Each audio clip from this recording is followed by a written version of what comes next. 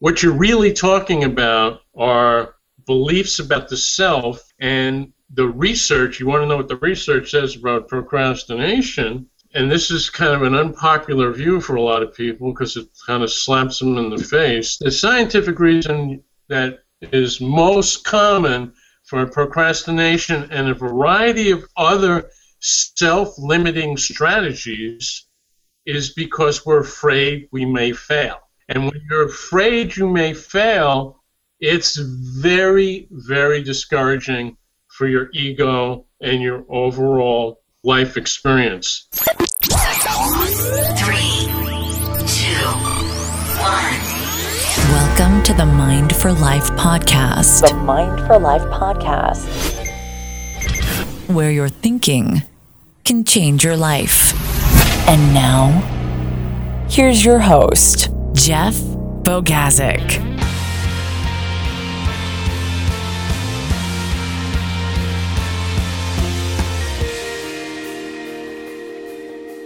Hello, good people, and welcome to the Mind for Life podcast. My name is Jeff Bogazic, and I will be your host, where we hopefully will help you to learn and think and live better. Welcome to the program. I'm so excited to have with us Dr. Bobby Hoffman. And I know you're going to appreciate this interview. If you are looking for information on motivation and the science behind it, have we got a show for you? Dr. Hoffman is an associate professor of educational psychology at the University of Central Florida. He's also a Psychology Today blogger, the author of over 50 publications and 4 books, and an internationally known speaker for his work on the application of motivational science to solve personal and professional challenges. He's twice planned the conference agenda for the largest gathering of motivational researchers on the planet and serves on 5 academic journal editorial boards. Dr. Bobby, however, is not your typical academic. He brings a unique perspective to learners and readers because before earning his PhD, he spent 22 years, that's right, in training and organizational development, working for some of the world's most successful companies, including, and here's a list, GE, KPMG, an accounting firm, NBC, and the National Basketball Association, among others. He's best known for his ability to transform complex research findings into usable strategies for practical people like you and me that he calls hacks, which are featured in his latest book, Hack Your Motivation: Over 50 Science-Based Strategies to Improve Performance. I am really stoked about talking to him on the program today, and you're going to hear about these 3 things. What is it that causes procrastination? You're also going to hear some practical psychological hacks so you can get your motivation in gear. And finally, how changing your type 1 or habitual thinking process can really transform your life, plus a whole lot more. Before we get to the interview, let me mention a couple of things. However, first of all, I want to recognize our show sponsor, Bluehost.com, the absolute #1 leading web solution services provider. They innovate continually new ways to deliver their mission, which is to empower people like you and me to fully harness the web. They provide the comprehensive tools necessary for millions of users throughout the world, so anyone, novice or pro, can get on the web and thrive. So if you are looking on your own to host a podcast or a blog or a website, please check out Bluehost.com. A link for $3.95 a month hosting with a free domain is on mindforlife.org. Scroll to the bottom of the homepage and click on the banner. You can grab that. Second, the show notes for this program will be at mindforlife.org/044. So if you're looking for the links to anything that goes on in this program, what we talk about, including where you can connect with Bobby and link to his book and all of his contact information, that's mindforlife.org/044. Click on over there. You can also comment on this program. Third, you can also now help to support this podcast with your kind generosity. You can become a patron with as little as $1 a month, less than the cost of a pack of gum. You can help us cover the cost of producing this program. That link is at our homepage, mindforlife.org, right at the very top. Click on the Become a Patron link. We'd appreciate that. And before we get into it, I'm going to give a shout out to one of our reviewers. Occasionally we will read reviews here. And this goes out to Razor9494, who says about the program, Jeff brings amazing energy and passion to his show. Great insight and questions. Plus, I'm a huge Vinnie Pug fan. That's Vinnie Puglisi. If you didn't get a chance to hear that interview, that is mindforlife.org/039 to hear how Vinnie went from 32,000 a year to 32,000 in one day. Keep up the great work, Jeff. Ray from Game Changing Dads. So thank you, Ray, for that wonderful review. And I would encourage you to go take a listen to Game Changing Dads on iTunes and take a listen to what Ray has going on there. And I'm sure that Ray will very much appreciate that as well. All right, that's enough. Let's get right into my interview today with motivational psychologist Dr. Bobby Hoffman. I hope you enjoy it.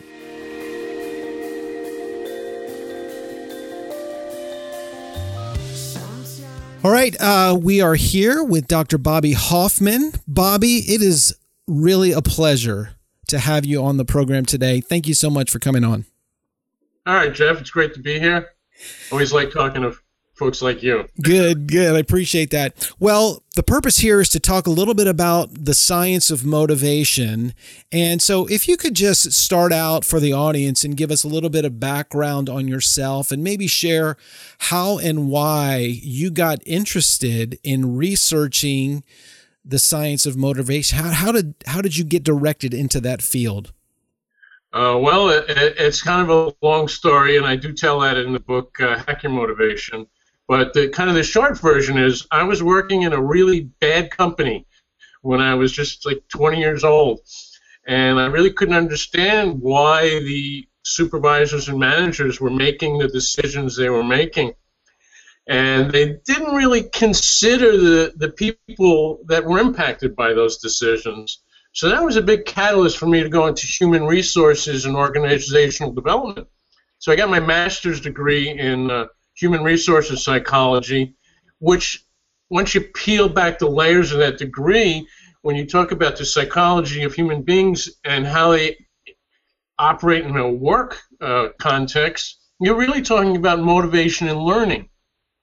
So that theme is recurring throughout my career, and I worked in human resources for about 20 years, and it still is it's the same thing, like, well, why are they conducting training this way?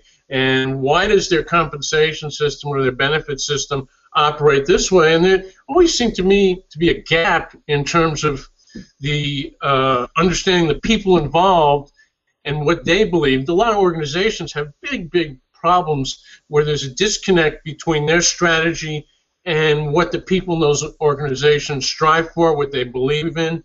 And you wind up getting these clashes. I've done a lot of performance management situations and coaching executives and counseling and stuff, and there's just like one person's going this way and the other person's going this way, and they can't figure out why.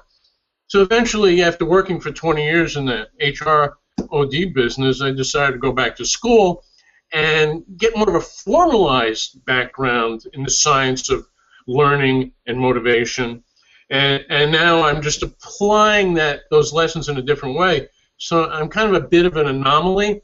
There aren't many people that have worked in business for 22 years and then transfer into academia, and I've been in academia for 12 years. So I got the deep knowledge of the theory, and I've done the research, but I also know how it works in practice. And sometimes you get really brilliant people.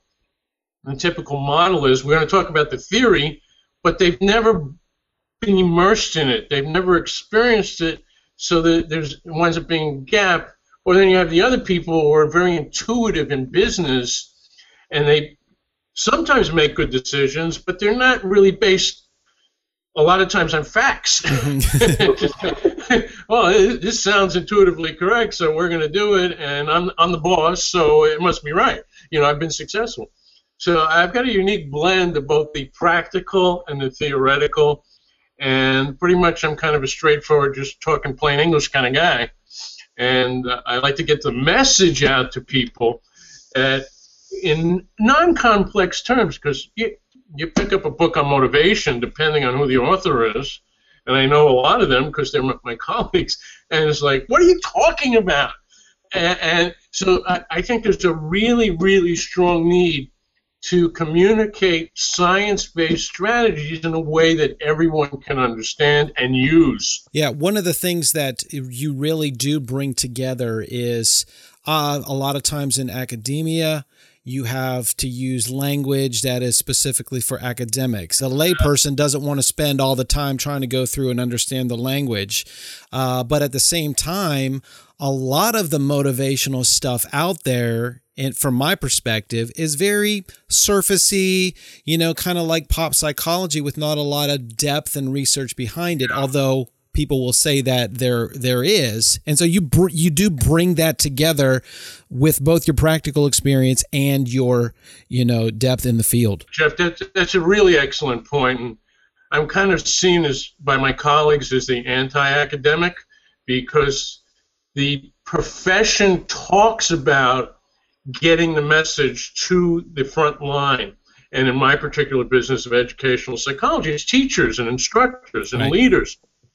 But they write for their colleagues and for graduate students, and the message gets garbled or lost in the process.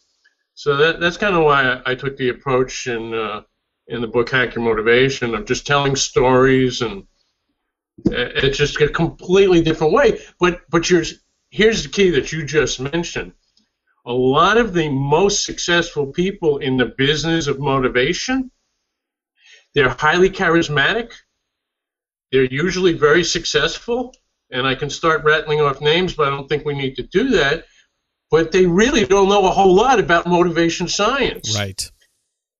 And unfortunately, what happens, if you're really charismatic and you have a strong message, people will listen to you, and they do not realize that the message the person is sending may work for them and their individual circumstances and their social network and their genetic background and their environment, and they're saying, well, this is what you should do, but it could be completely off base. Right. So you develop this atmosphere where you're cultivating followers, almost to the perspective of a cult, and by certain people who will say, no doubt.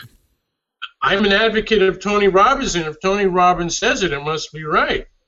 Well, Tony Robbins says some things that are right, but Tony Robbins also communicates a lot of messages that are not supported by data and science and are not replicated across different people. So the experience he has and the experience you have using the same strategy could be completely different.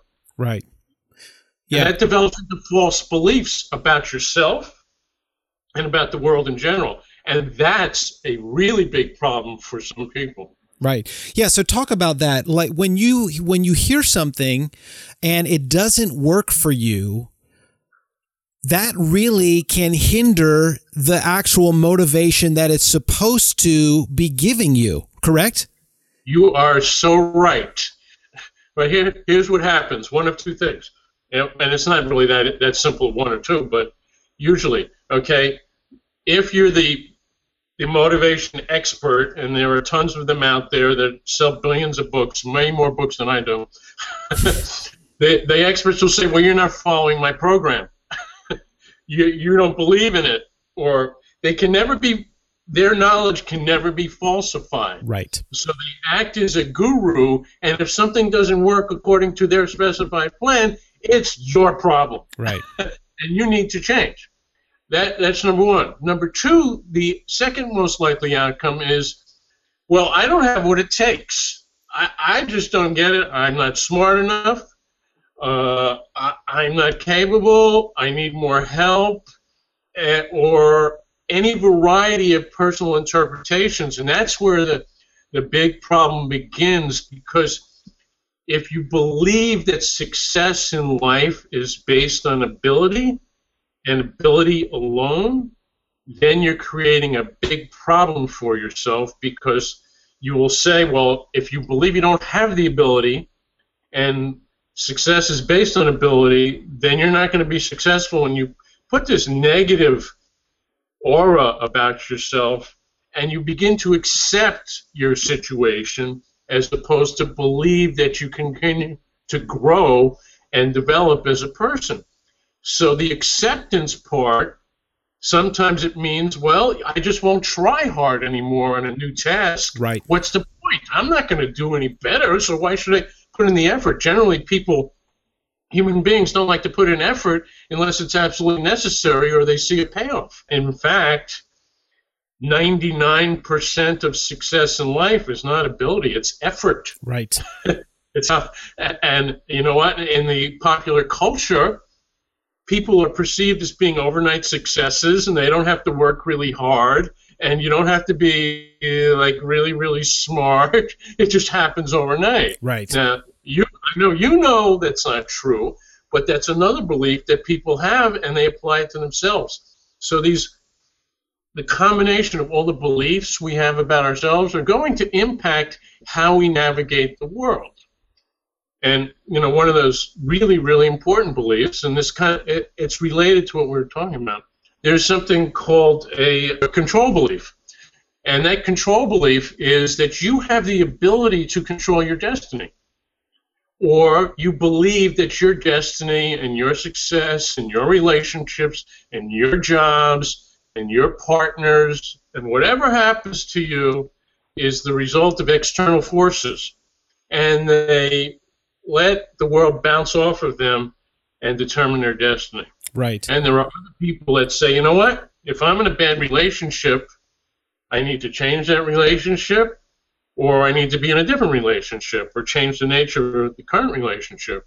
And if I'm in a bad job and I'm not getting promoted, I need to do something differently to get promoted. Maybe I need to learn new skills, or I need to act in a more of a team player, or whatever it is. So people take responsibility. So we're not talking about controlling the world, but operating under the premise that I'm accountable for my success or my failure, and I know and I realize that effort is a big component of that. So people are kind of polarized in those directions, and it's really easy to spot. Yeah, unless it's you, right?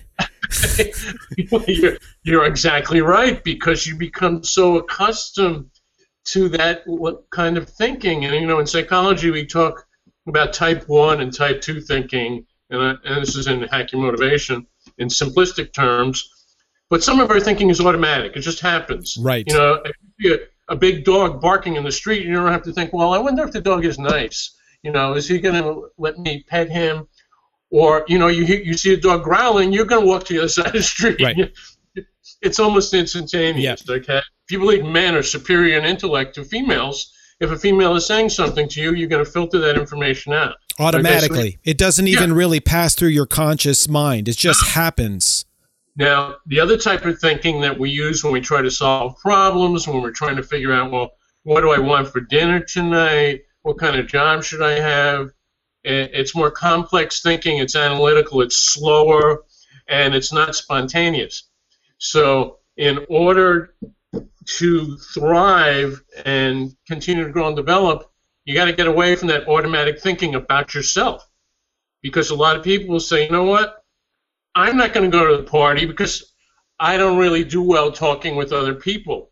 So they immediately shut themselves down, and their social development kind of gets capped, right? Because they don't think they have what it takes. So, and the only way to get around that is you have to have conscious reflection on what you're thinking about, and when you're pondering something, stop the automatic decisions. Stop. When you go into the local Wawa, and you're looking for a snack, you don't just grab the cupcakes. You say, well, maybe there's a better choice here for me that I would still like. But the go-to solution is the cupcakes, and a lot of people have that about themselves. Let's get the cupcakes, and that stymies and limits your growth. So let me ask you a question, because in your book, you talk about some of the four areas, and it appears to me, number one, it sounds like you're talking about self-fulfilling prophecy to a certain extent and how that works. In other words, people think things about themselves and their body just begins to respond on autopilot. They make choices and decisions without realizing it and end up becoming what they believed. And then you talk about that seems to be one of the areas for your motivational hacks, the idea of awareness. How can someone become more aware? Because I think what you say is one of the biggest problems.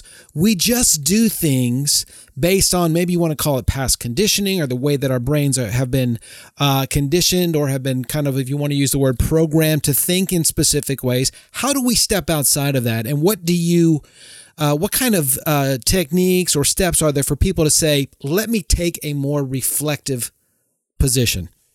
Okay. Well, we've kind of hit on it a little bit, is that overriding the thinking process. So you're absolutely correct. The first step in the process to motivational change is the awareness that you might want to change. Okay. And that awareness, and that, I talked about the actual, how do you do it? And I'll just give you, you're probably familiar with thinking biases, but one of the most we'll say insidious or challenging biases we have is we tend to think we do a lot of things well. Right. And I don't mean that necessarily from a skills perspective, but if we even take today, you said to me, and we'll probably talk for a half hour to 45 minutes. Now, we've already been talking for a half hour, and we haven't even gotten into it. So you probably made a calculation error, and you're miscalibrated, okay? You really have to take a very conscious approach to what's actually happening and actively step away. Now, you're a young guy, so you don't remember the show The Honeymooners, and Jackie Gleason. Right. He was kind of a obese, very gregarious bus driver who thought he knew everything, and he lived in a tiny apartment with his wife, and he used to get very angry at times.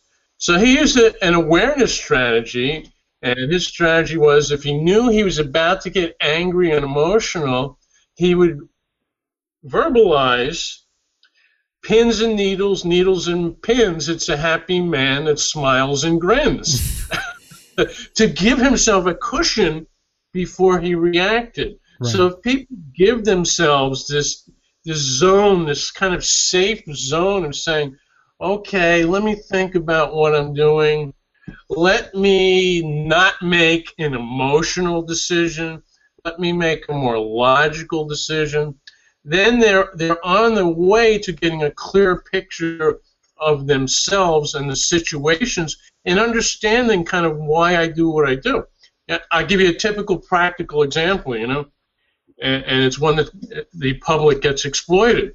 You go into a car dealership or any major purchase, and you see something you really like, and you get enamored with that decision, and you probably are also going to get screwed in terms of what you're going to pay, right? Because the sharp salesperson has seen the emotional connection and actually tried to cultivate the emotional connection. You will look really good over here in this vehicle. All your friends will think you're the coolest guy around, and they play to your vulnerabilities. So recognizing your emotions, recognizing the type of thinking you're doing, and another really important thing, and I call it the anchor hack, and this gets a lot of people in trouble, okay, in terms of development. What's your point of reference? Who are you comparing yourself to, or what are you comparing yourself to? Because with the anchor hack, we can compare ourselves to other people, and say, well, my buddy Jeff, he just bought himself a new Corvette, and I'm better than Jeff, so I need to get, a Lamborghini. Right. Or you have people that say, you know what, last time I took a course, I got a B in that course, and B is passing, so that's cool. So that's calibrating yourself with a particular standard. Or you can be like you probably are, and certainly I feel I'm this way, where as long as I'm developing and progressing, I perform a little bit better than the last time I did. I wrote a better sentence. I took a faster bike ride. I accomplished more today than I did yesterday. I didn't get upset in traffic like I usually do. So your standard of excellence in comparison is yourself. Right. And usually that's more productive. But all these things evolve around being aware of how you think, who you are, and how you see yourself in comparison to the external world. You talked about on the Honeymooners, he verbalized. He had a verbal, like some of these gurus call them like triggers. I'm going to set up triggers in my life so that I can go and, when I'm standing in line, I see the candy bar and it gives me triggers to think. Now, can you establish certain things that start to develop habitual thinking patterns like that? Like whenever I start to feel emotional, I'm going to try to refocus my mind. And can that then develop into a habit that establishes that kind of pause, so to speak? Absolutely. And, in psychology and motivation science, they're called self-regulation. And a lot of the experts will kind of offer a bunch of strategies. Some of them are actually practical, like what you just said is a pretty common approach, like verbalize things to yourself. And actually the research will tell you, if you say, hey, Jeff, you can overcome this obstacle. You can maintain your momentum, and actually say this out loud, and using your name, self-talk and self-talk with name. And self-talk with name works better than the other two conditions. So there's a lot of like practical stuff like that. Of course, another strategy is writing it down, because a lot of times people get overwhelmed, okay? You have to write a dissertation. Usually that means you're going to spend a year, maybe more, and come up with a document that's between 100 and 200 pages. And if you look at that as one task, you get overwhelmed. And a lot of people, and sorry to say, I don't know if you know the stats, but 50% people will not write the dissertation and will wind up failing out of a terminal degree with only the coursework, because it's really hard, and you have to self-manage. So a lot of these action hacks that we come up with in terms of self-talk and writing things down and consequation, those are really, really practical strategies that you can use. Okay, so a good question is, a lot of people think that maybe they are biologically or neurologically procrastinators by nature. Okay, in other words, I'm a procrastinator. They develop that belief. Now, talk a little bit, if you would, about what the science says, and is motivational behavior much like a muscle? The more you exercise it, the more you develop the habitual patterns, the easier it becomes? Or is it a constant struggle, something that people will have to deal with for the rest of their lives? Yeah, you raised about 6 good points there.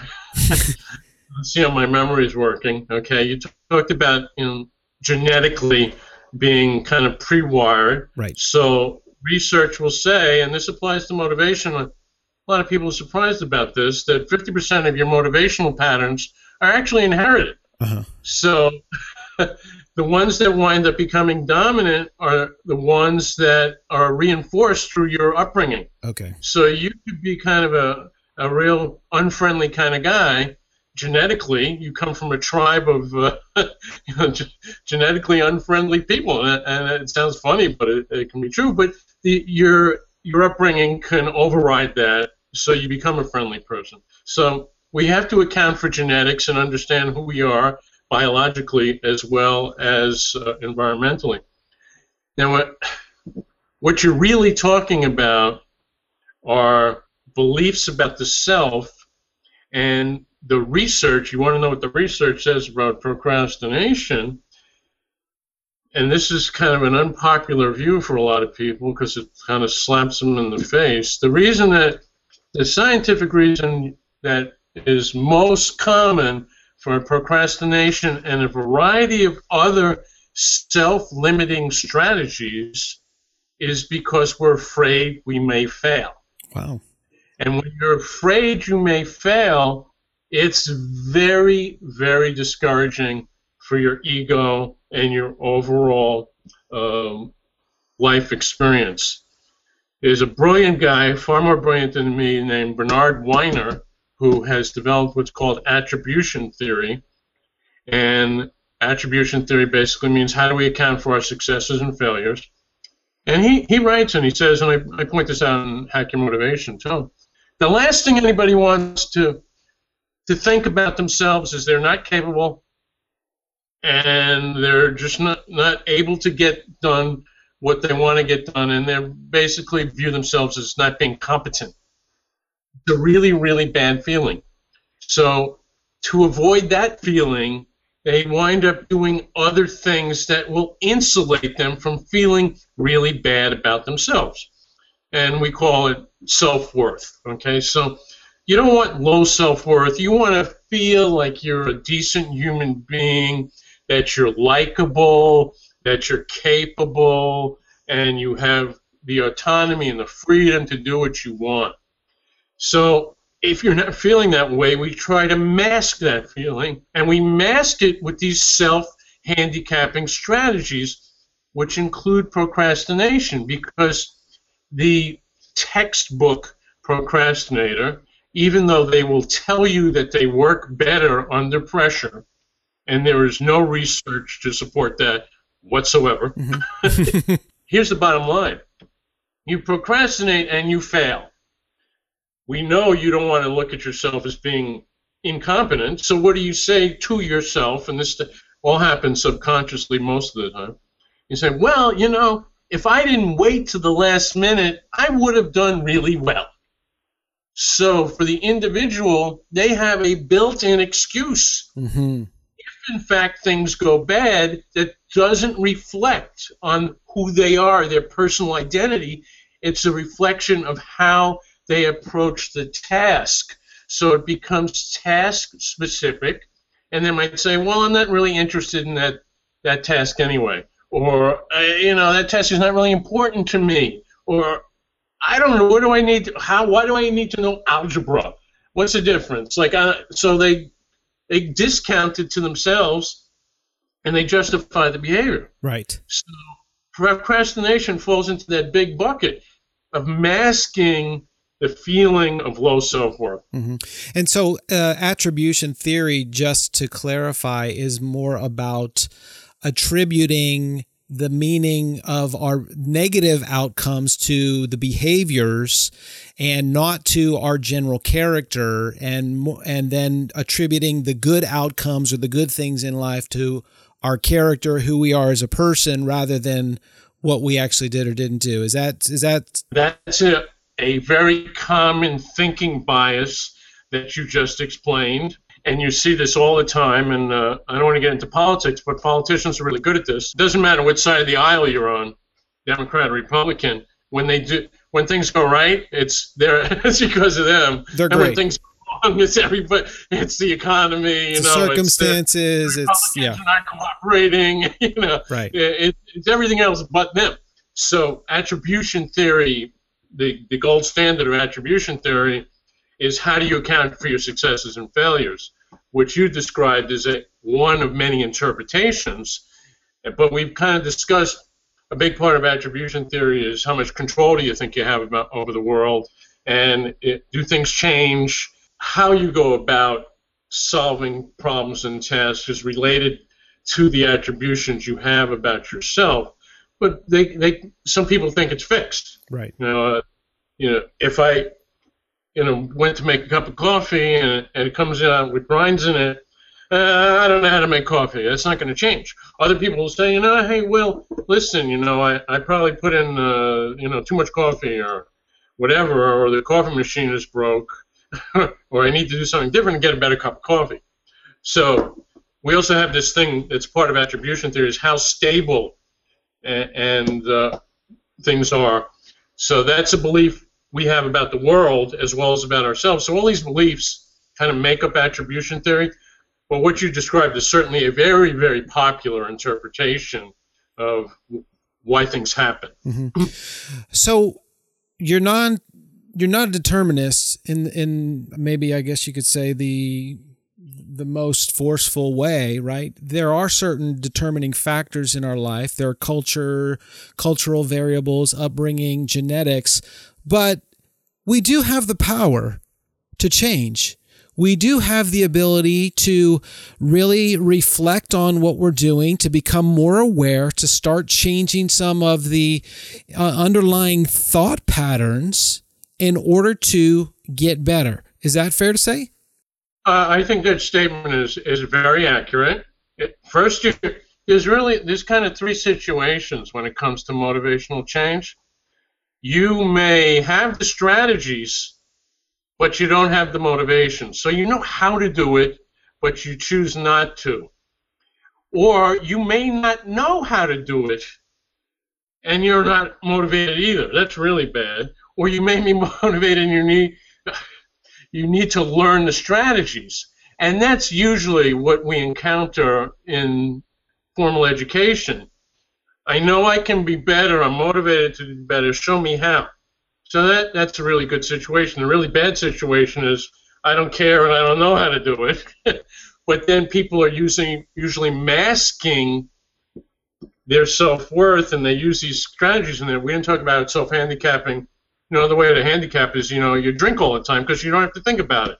Or you kind of slice up your arm because the pain there is very concrete and evident, so you focus on that, not what's in here. Mm-hmm. So there's a lot of these very, very dangerous and detrimental strategies people use to mask. We're in the category of not motivated and don't know how. So generally, for most people, we got this is for the person that says, you know what, I want to improve my personal or professional life. I just need more help on how to make that happen. Right. And one key, and we haven't talked about this at all really, is social influence.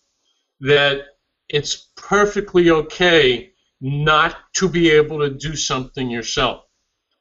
The people that are most successful, and I don't know if you read the textbook, but I went around the world talking to successful people in different businesses, and I spoke to a professional poker player, spoke to Bernie Madoff, whatever you think about him. He knew how to make money. Yeah. Not the right way, but he was very successful at what he did, even though he did the wrong thing. Okay, I spoke to Cheryl Hines, the actress in Curb Your Enthusiasm. Spoke to a lot of people, successful business people, teachers, politicians and stuff. They all have a situation where not only do they allow themselves to learn and be better, they recognize that they don't see it as a problem. There's nothing wrong with saying, I don't know. What's wrong is saying, I don't know, and doing nothing about it. Right. So when you're in that situation, it's also important to recognize when you need help. And other people are your support system. There's no reason for me to write books if I don't have other people helping me. I can't do it. Mm-hmm. There's no purpose to it except boosting my own ego. There's no purpose in development unless you get, for some people, recognition from others. But if you have a network of support, it's so, so important. And I know, of course, I don't know you personally, but I know when you're in graduate education, you have this like up and down, up and down. Sometimes you think, I'm never going to do this dissertation. Other days, I'm really into this. It's great. So we have to learn how to deal with the motivational lulls in life, which are inevitable. Things will never go according to plan 100% of the time. Your flight is not always going to leave when it's supposed to. So if we can think about this stuff in advance, that's a strategy. So you don't wind up sitting at the airport twiddling your thumbs. You say, you know what, it's possible my flight can be late. Maybe I ought to bring my computer so I can knock out a couple of sentences on my dissertation when I'm waiting. And so then the wait which some people would perceive as an inconvenience, for you becomes a big bonus, right, because you've gotten some work done that you might not have gotten done if you didn't think about it in advance. Mm-hmm. So we have to put together a support system, which can be people, or it can be places and things. And you structure your own thinking to be as objective as possible. And that's how you make personal and professional progress. Great. Well, it's been a pleasure. I could talk to you probably for 2 hours because I enjoy it so much. It's very interesting. It's very practical and applicable. And you shared a ton of information, but I don't want to take up too much of your time. And maybe we can do this again and talk a little bit more in depth. But just for our listeners, share where they can kind of connect with you online, and maybe a little bit more about not only Hack Your Motivation, which is more of a practical layman's book, but maybe for somebody that's interested more getting into the research and a lot of the more theoretical aspects of it, the other book that you wrote. And I think you've got Motivation Murder, or Murder Your Motivation, something out there as well. You can download that for free on my website, hackyourmotivation.com. So that's kind of a freebie, and it talks about some of the strategies in Hack Your Motivation, but Hack Your Motivation is available on Amazon and every other internet retailer in the world. So that's easy to get, and it's one of my goals as a professor at the University of Central Florida is to make information cheap. So that Thank you for that, right? All the college students are saying thank you for that. It's really bad. So, you can get a hard copy of this for $20 or a digital copy for $8. And so it cuts out the middleman, self-published. But hackyourmotivation.com is the place. The other book, if you're really into the science of motivation, it has 1,200 citations in it, motivation from A to Z, 435 pages, resources, and all that kind of stuff. But you need to be a hardcore motivation guy for that, and you can get that on Amazon and through my publisher, Elsevier. And if you really want to know about motivation, you take one of my classes at the University of Central Florida, who are undefeated in football, 12-0, nice, and playing Auburn in the Peach Bowl. Wow, So, nice. Well, congratulations. Hey, just a quick question. You have not developed any type of online motivational courses, like for people, like video courses or anything like that online? Thank you for that reminder. Yes, the largest online source of information and courses in the world is called Udemy. And on Udemy, I do have a course based on the textbook. It has 20 different lessons, all video lessons for people that like to watch videos. And there are quizzes and stuff, and you can depending on Udemy's promotions, you can take that course for as little as $10. Wow. So if you're into sitting in front of your computer and listening to me, you can do that there. But also, actually, while you mentioned that, I don't know if you have the hard copy of Hack, but what I did was I have QR codes in the book. Mm-hmm. So if you get a QR reader on your phone and you take a picture of that QR code with your phone, it'll automatically take you to a YouTube video where one of my colleagues and I are talking about the book content. Okay. So, and that's free, so that's kind of a cool thing. You can just go on YouTube and put in Hack Your Motivation and watch that. Well, for anybody who's interested in becoming more motivated, understanding the science and psychology behind it, it's hackyourmotivation.com. Bobby, it has been a great joy to talk to you. Thanks for coming on the program. Well, I really appreciate it, Jeff. It was great talking to you. And seriously, you can call me offline if you run into any dissertation problems or you want to talk again. I will. I appreciate it. Thank you. All right. Good luck. Thanks. Well, I hope you've enjoyed that discussion as much as I did. What a great time talking to Dr. Bobby Hoffman about motivational psychology. And let me give you my top takeaways. Number one, get away from the automatic type 1 thinking about yourself. That automatic thinking process that happens in your subconscious without your realization, and learn to develop a conscious reflection on what you're thinking about. Stop the automatic thinking. It can be very destructive. And so Think about implementing some vocalization triggers or some things that will be able to give you a pause in the automatic thinking process to allow you time to reflect and to make an informed choice and decision. Number 2 was what Bobby called the anchor hack. What is your point of reference? What or who are you comparing yourself to? See, your standard of comparison is important for your happiness and fulfillment. In other words, when we compare ourselves to ourselves, are we doing better today than we were yesterday? Rather than holding ourselves up to unrealistic standards, or maybe even standards that we don't really want to reach, but that other people have defined for us as standards, it can cause frustration and defeat. So, what's your point of reference? Who are you comparing yourself to? And think about changing that. Well, I hope you have enjoyed this podcast. Again, the show notes are at mindforlife.org/044.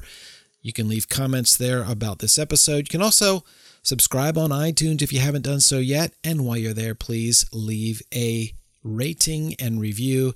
And maybe, just maybe, we'll read it out on the program. Thank you so much for listening. I really appreciate it. And we'll talk to you next time.